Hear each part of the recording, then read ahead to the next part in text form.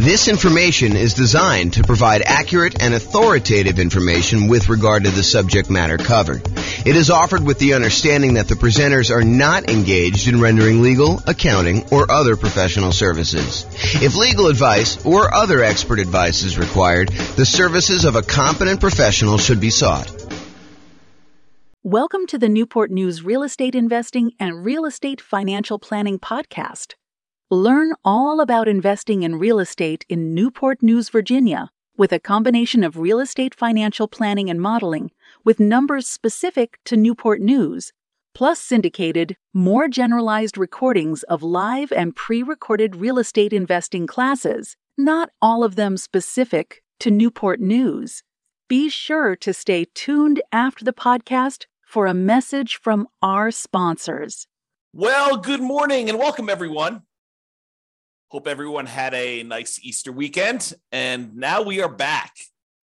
Today we are doing Portfolio Loans 101 for real estate investors, and apparently I got a typo, so I'm going to correct that and continue on. So today we're going to talk about portfolio loans. They're a relatively unusual loan product. When you look at like how many loans you're likely to do as a real estate investor, I've got some data on this that I just pulled from the National Association of Realtors, and portfolio loans would not be a significant portion. However, they're extremely important once you've used up your core 10 or when you are doing some more unusual things like buying in an LLC or buying where you want to utilize a self-directed IRA or self-directed 401k and not have to put 35% or more down in order to do the deal. There's a way to structure it where you don't have to do that when you use a portfolio loan with an LLC and a partner. So let's jump into it today. So here's the latest data. Oh, and I'm James Orr, in case I did not mention that before. So there you go. So this is some data that I just pulled from the National Association of Realtors. I believe this one is from the 2022 home buyer and home seller profile. So they went and they polled a very large sample of recent home buyers and home sellers, and they asked them a whole bunch of questions. There's probably, I don't know how many pages, 50 to 100 pages or so of all these different loan products for the various people that did these loans. Pull up one thing here in case people have questions. There we go. So it tells you stats about what percentage of these people did different loan types. And so you can see in this one, of all the buyers that they polled, 62% of them used conventional financing. So that class we did on conventional financing, that covers about 62% of all the buyers that we had there.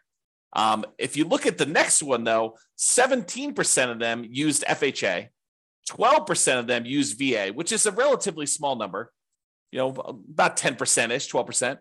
And then 5% did not know. So it's possible they could have used any of the other ones or they used something different. And then only 5% of the loans were other, which would include these types of portfolio products or, a lot of other variations on those. So you can get a feel. Now, for first-time home buyers, about half of them used conventional, about a quarter of them used FHA, about 10%, a little bit less in this case, used VA, 8% didn't know. First-time home buyers, you would expect them to know a little bit less than all buyers. And then 9% of them used something other than that, which, again, we still don't know what that means. And then repeat buyers, 67% used conventional, 14% used FHA. So a lot fewer people used FHA on their second loan. And 13% used VA, and still 4% did not know, and 3% used others. So you can kind of get a feel for what the popular loan programs are in that particular case. Now, this is the type of mortgage for first-time and repeat home buyers based on whether it was a fixed-rate mortgage or fixed rate then adjustable, or did they not know, or other. And so just looking at it, all buyers, I'm not going to do the crazy details. If you want to look at it, you can pause the slide and look at it later. But all buyers, 92% of the loans that they got were fixed-rate mortgages in 2022, which doesn't surprise me. A lot of people, especially early on in the year when interest rates were very, very low, were probably getting those fixed rate financing things because loans were at or near all-time lows at that point.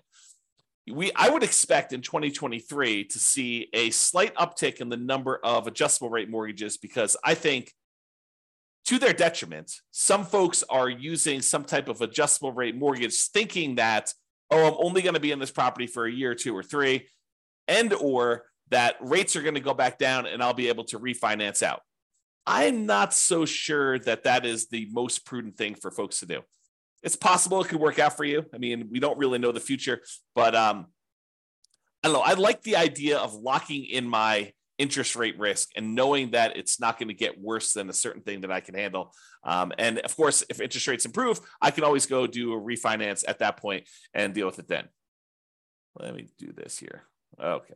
Hopefully that's a little better. Okay. So that gives you an idea of like what the loans are. So a lot of these portfolio loans are going to be fixed rate financing only if you do 15% terms, 15% amortization periods. A lot of the 30-year terms for portfolio loans are going to be adjustable rate mortgages. Now, they may be like fixed for the first, year or 2 or 5 years or whatever it is, and then they become adjustable. But the overwhelming majority of them are going to be adjustable in some form or another. So be aware that once you get to the point where you have to go do these portfolio loans, and have to, I mean that you're unable to get the other loans anymore because you've kind of exceeded the limit, or you're unable to get them for another reason, then you may be forced into taking some of these adjustable rate loans situations where these portfolio loans. Okay. So quick recap. I'm not going to reteach all the classes we've already done because we've covered all of these previously, but recap. Other financing options besides these portfolio loans that we will typically use before we get to the portfolio loan option, although some of them not so much that we would use beforehand, but some of them we definitely do. So the entire creative financing family, the owner financing, wrap financing, loan assumption, the whole rent to own, lease option, lease purchase family, the whole agreement for deed, bond for deed, contract for deed, installment land contract family, and then buying properties subject to the existing financing. That whole group is what we consider creative financing, and we've covered those previously. I'm not going to cover them again. We could usually do low down payment options a lot of times with those, and in some cases, we may be able to structure nothing down loan options there. For private money, we are going to grandma, someone that we already know who is not in the business of making loans, and we're asking them to loan us money in order to buy real estate. We can negotiate low or nothing down options there. It's usually based on some type of relationship or trust with that person, and a little bit of negotiating probably. The quality of the deal probably does help in those cases in order to get the private money. Then there's the whole hard money family, which is usually someone who is in the business of making loans against real estate. You're very likely to be able to negotiate some type of low down payment. In some cases, probably even nothing down if the deal is good enough. And it's usually based on the quality of the deal. And sometimes a little bit of negotiation there. For the hard money loans, they are generally commercial loans only. They are not usually loans to do owner occupants with. So you'll be limited in what you could do there. There may also be some local banks that offer low or nothing down loan programs, which are different than what we've already covered. So you can go check out those as well. And then typically the kind of group that we focus on for house hackers or nomads, again, house hackers are people that move into a property and they're renting out another part of the property. Either they're buying a single family home and getting roommates, or they're buying a duplex, triplex, or fourplex, and they're renting out, one of the other units or all of the other units so that they can live in one and have the other ones there. So that's what house hackers are. Nomads are buying a property. They move into the property, usually as an owner occupant with 5% down, sometimes a little bit less, sometimes a little bit more, but they're getting owner occupant financing. They're living there for at least a year. It's a requirement of the lender. If the lender changes those rules, we'll teach it a different way, but they move in for at least a year. And then at the end of the year, or whenever they've saved up their next down payment, they go buy their next property, usually another owner occupant property with little or nothing down. And then they move out of the old one, convert that one to a rental, and they repeat the process until they buy as many rentals as they want. So the loan programs typically for house hackers and nomads are VA financing. VA financing is a nothing down loan program for veterans. It requires VA eligibility, but you can buy single family homes with it, duplexes, triplexes, or fourplexes. Then the USDA financing, which is typically for rural properties, another nothing down loan program. You can't buy just any property with USDA. It has to be a property that is rural, and usually only use those for single family homes. Then there's the FHA financing, which anyone can use. 3.5% down is the lowest amount you could do on those. So although sometimes you can combine them with down payment assistance, and then you use those to either buy single family homes or duplexes, triplexes, or fourplexes, which is a great strategy if you're trying to use minimal down, 3.5% in this case, in order to buy multifamily property up to fourplexes. Then finally, conventional loans, 3% down for like the Home Ready or Home Possible, or wherever they call that loan program for the owner occupants on those. Most of the time, though, we're going to be using 5% down conventional loans. And this is usually for single family homes only. For the low down payment options, you can buy multifamily, but it's not going to be at that 5%. And then the non-owner occupant, if you're going to buy investment properties, it starts at 15% down. That does have PMI, or 20% down without PMI. And in a lot of cases, we'll opt to put a little bit more down to get better interest rates and to borrow a little less to improve cash flow. Also, a point that comes up a little bit later here is this up to 10 finance properties per Social Security and tax return when buying non-owner occupant properties. So I'm going to cover this here because it's part of why we go to portfolio loans to begin with. So when you're getting these loans, like conventional loans, FHA, USDA, VA, they count the number of loans that you have on your tax return that are on your Social Security. And so like on your Social Security number, when you go and qualify for the loan. And they say, hey, look, if you have more than 10 loans total, like, I've got a VA property that I first moved into, it's a fourplex. I lived there for a year or two. Then I converted that to a rental. Then I went and I bought another property with an FHA loan. And so I've got, these two loans. I got two fourplexes that I did that way. Then I bought a whole bunch of conventional properties that I lived in over the years, and I've kept all those. And I bought a few as rentals as well. Now I have 10 loans in my name. A VA loan, a FHA loan, and 8 other conventional loans, some which I moved into and lived there as an owner occupant, some which I bought as a non-owner occupant for investment purposes from the very beginning. And they say, okay, great. You want to go buy another property. You no longer can get conventional financing because you have 10 or more loans in your own name. So now you need to go and get a portfolio loan. And that's what we're talking about. That's why we're talking about portfolio loans, is they are the solution once you get 10 loans in your name, okay? So that's what we're talking about there. So just another couple comments here about other financing options. Sometimes we will use down payment assistance, especially if you're a first-time home buyer, in order to buy a property and get some help with the down payment. And that's usually in conjunction with FHA, although you probably could do it with some other ones. And then these portfolio loans, which we're using today. Okay, so portfolio loans. So some people will choose to use portfolio loans as a nomad or house hacker, and they're approved to do that. Not that they're like not allowed at all.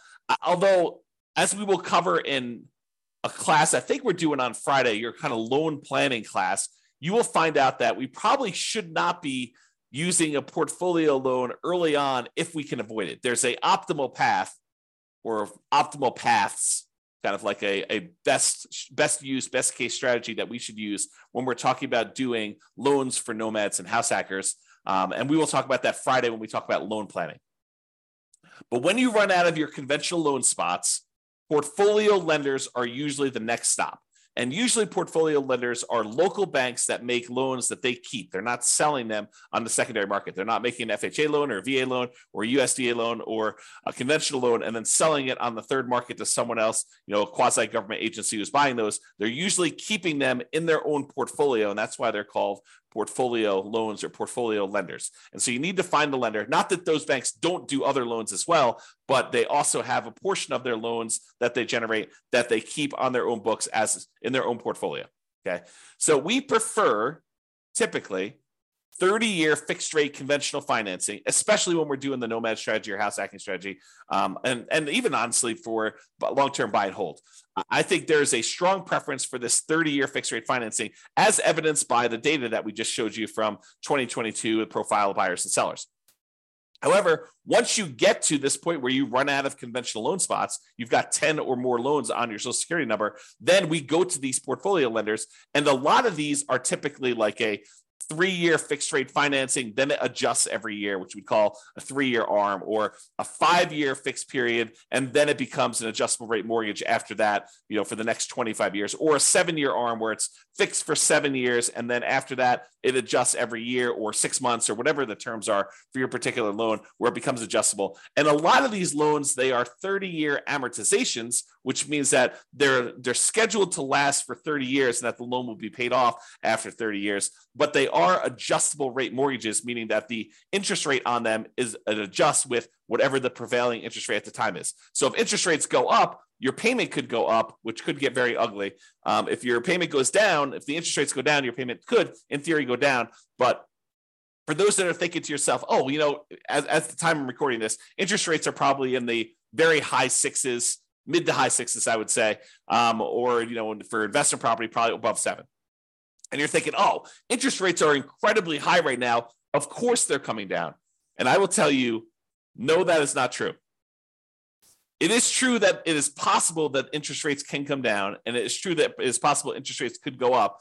And if you look at it, I did this new tool. I think I called it I don't even remember now. It was kind of like my interest rates meter or something like that. I don't remember what I called it now. But basically, when I looked at, if you put in what your interest rate is today, it told you what percentage of the time the interest rates were above that.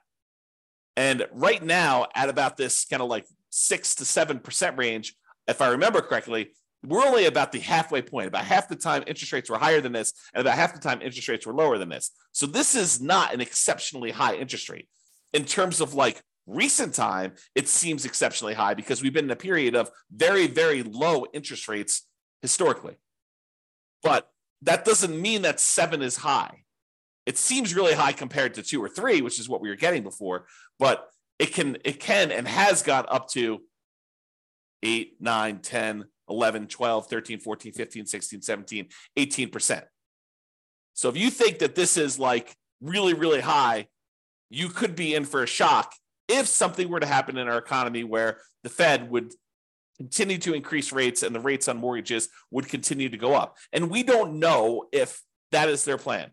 There's lots of speculation out there. There's some people that believe that the Fed's going to lower rates, and some people believe that they're going to keep them where they are. And if we end up with some other new crisis or inflation is not under control, who's to say that the Fed will not continue to raise rates? Okay, that's one of the tools they use to control the economy. And so it's possible that could happen there. All right. There is no hard limit on the number of portfolio loans that you can get, but you still need to be able to qualify for these loans. They have the traditional, debt to income or debt service coverage ratio qualifications that they have. They want to see how your overall portfolio looks. A lot of times their underwriting is heavily dependent on your debt service coverage ratio, although every lender is a little bit different, but I've seen that to be the case for most of the time.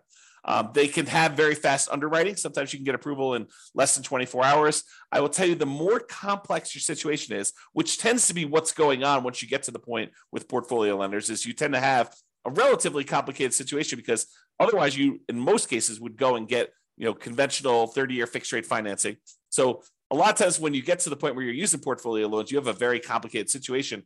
But the more complicated it is, typically the longer it will take to get qualified. That's just been my experience through my clients. Bigger purchases tend to go to a loan committee where they have different people look over the loan and approve them. It's not just the lender themselves, the mortgage originator. And the relationship with the bank does matter, especially how much you have on deposit. That can be a factor in whether or not you qualify. So realize you want to have relationships with the banks that you're going to be doing portfolio loans with, especially if you plan on doing more than one. The more you do, the more important I think that relationship with the bank is going to be in your ability to get loans there. Now, I'll add one more thing before we end this, and that is there is a significant advantage to being able to use a portfolio lender in order to do self-directed retirement accounts when you're buying rental properties. So traditionally, if you want to go use your self-directed retirement account in order to buy rental properties, the banks, the lenders are going to want you to not use conventional financing, not use FHA, not use VA, not use, I think I covered conventional, USDA, VA, FHA. So they're not going to want you to use those. They're going to want you to use some type of portfolio loan. And if you go to the lender and you tell them, hey, look, I've got this self-directed IRA, a self-directed 401k that's got a bunch of money in it. I want to be able to get a loan with my self-directed 401k or IRA and be able to buy this rental property. They will tell you that it probably needs to be a non-recourse loan because they can't go after the IRA or the 401k in order to be made whole. So they will tell you, in order to make these loans, we will need to have a very large down payment. In most cases, they're going to say 35% down. And I will tell you, sometimes if the cash flow isn't good enough, 35% is the starting point, and they will tell you after they see your deal that it's actually, we would need you to put 42% down in order to get your DSCR where you need to be for doing this particular property. So 35% is sort of like the bottom threshold, and typically it is more than that. However, what if you really wanted to use your self-directed IRA or self-directed 401k and you wanted to buy properties and you did not want to put 35% down? Well, some portfolio lenders will allow you to do something which is a little bit unusual in my mind. So they will allow you to go in, and if you have a partner who is coming in and getting the loan, and you as the self-directed IRA or self-directed 401k are really just a limited liability partner in the LLC, providing the down payment in order to do the deal, then they will allow you to do that deal with 20% down. So if you had an LLC that you formed with someone else, not yourself, but with someone else, that you went in and you wanted to go buy a rental property, if your self-directed IRA or self-directed LLC, self-directed IRA or self-directed 401k rather, came in and was a limited liability partner in an LLC that was providing the money in order to do the deal, you were basically funding the LLC. The LLC could go and get a 20% down investment property loan on the property that you're buying. Okay, so that is sort of like an interesting little twist that some portfolio lenders may offer you if you decide to go that route. So just kind of a heads up, that is a way to kind of not have to do 35%. Now you got to go bring in a partner, which the partner may or may not be taking more of the deal such that it is not worth doing, or maybe they're doing the deal and it's actually great. They're the ones that are co-signing for the loan or something like that, and so they're there. Okay, so to finish up, in conclusion, investors often look to optimize their conventional financing loan spots before proceeding to these portfolio loans. Portfolio loans tend to be variable rate financing, and so we tend to try to fill our loan spots with VA or FHA or USDA or conventional loan spots first with 30-year fixed rate financing in most cases. And then once we get those filled up, we move on to these portfolio loans, which tend to be, I would say, kind of like second tier, second quality loans, in that they are typically not fixed rate financing. I don't know if I mentioned this, but there is an exception. A lot of portfolio lenders will allow you to do a 15-year fixed rate loan if you want to. So the 30-year ones are sort of variable, whether they're 3-year fixed and then variable for 27, or 5-year fixed and variable for 25, or 7-year fixed and variable for 23. Some of them will do a 15-year fixed period on those, but usually the cash flow on the 15-year amortization period makes it such that it's probably not worth pursuing those. Although I could see some situations where that is a useful tool, but most of the time we're not. So what tends to happen is the portfolio loans tend to be the next stop after you do the conventional loan spots that are filled. And then there may be other reasons like partnerships where you're buying an LLC where portfolio loans make a lot of sense before loan spots are filled. So for example, if you're going and you're buying with, you and 2 other partners, or you and another partner, and, one of you guys is actually getting the loan and signing as the kind of the loan partner on that, and you're providing just the down payment, and buying in an LLC in that format with a portfolio loan can make a lot of sense. Although there's still going to be some type of variable loan unless you do a 15-year loan on that. All right. So that's all I got on the portfolio loans. Awesome, everybody. Well, hope you have a great day. Thank you so much. We will talk to you for the next class. Bye-bye for now. With home prices up, mortgage interest rates up, and rents up, but not quite enough to counteract the higher prices and interest rates, cash flow on rental properties in Newport News is harder than ever. Book a call with the Real Estate Financial Planner to apply our proprietary 88 strategies to improve cash flow on your rentals. See the show notes for a link to schedule your call and improve your cash flow today. If you're a real estate agent, lender, or professional in Newport News that wants to help our real estate investor listeners, consider reaching out to learn about collaboration opportunities with this podcast. We'd love to add more value to our listeners by having you assist our investors buy, sell, and finance their real estate investments. See the show notes to schedule a call to discuss collaboration opportunities.